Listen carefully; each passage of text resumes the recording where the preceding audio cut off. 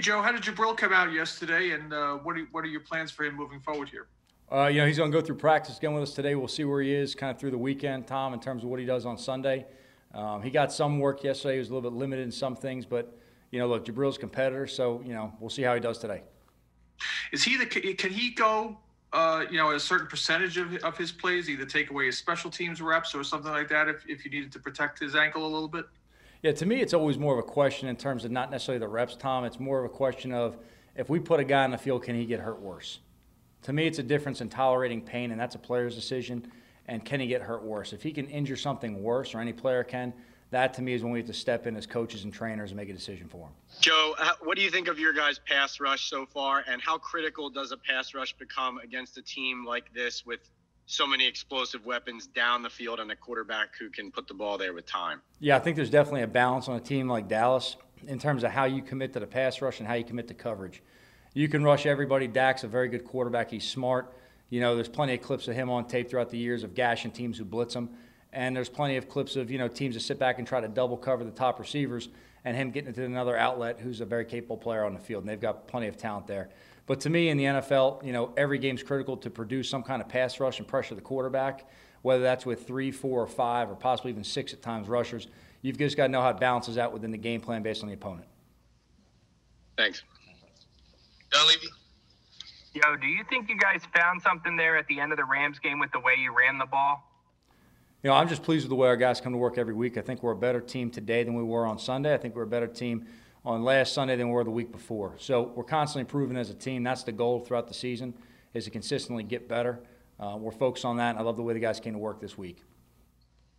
And then with the Cowboys, I know Joe Judge wasn't here, and a lot of these players weren't here, but the Cowboys have beat the Giants 6 times in a row, and there's actually no one on the Giants playing in this game who's actually beaten the Cowboys with the Giants.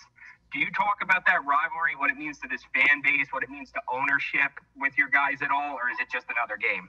We spend the first part of every week talking about every organization we're going to play. It's very important to me that our players on our team understand the history of any kind of rivalries from our team and another team, the history between the two teams. It's also important they understand to me not only the history of the league and the players who have played on the team and what their culture is, but it's also important you understand the area you're playing against.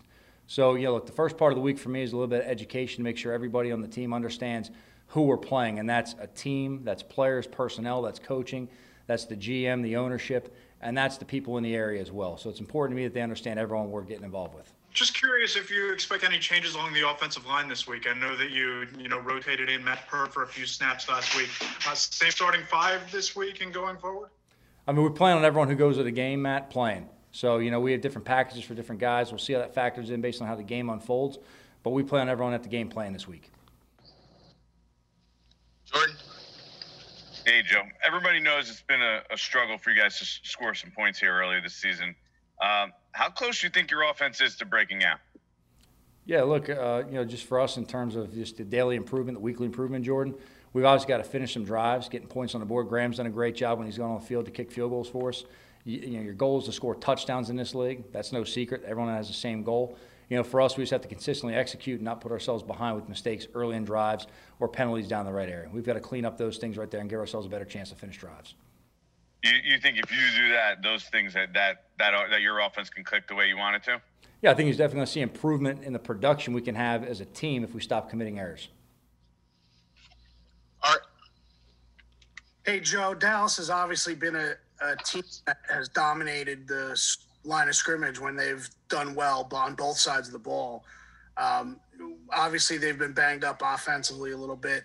But do you think your guys kind of embrace that idea of going here and knowing that to win this game, you've got to win that battle up front? I know that sounds very traditional and cliche, but, for you guys to do that against Dallas would be a big change from what this team has been able to do over the past couple of years. Yeah, I'll tell you what, I don't think there's anything cliche about it. We preach every week that it all starts up front in the trenches, offensively and defensive line.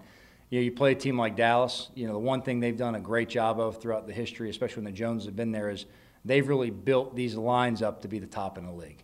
They've got big, strong guys on both sides. They play physical. They've had a lot of continuity on the offensive line.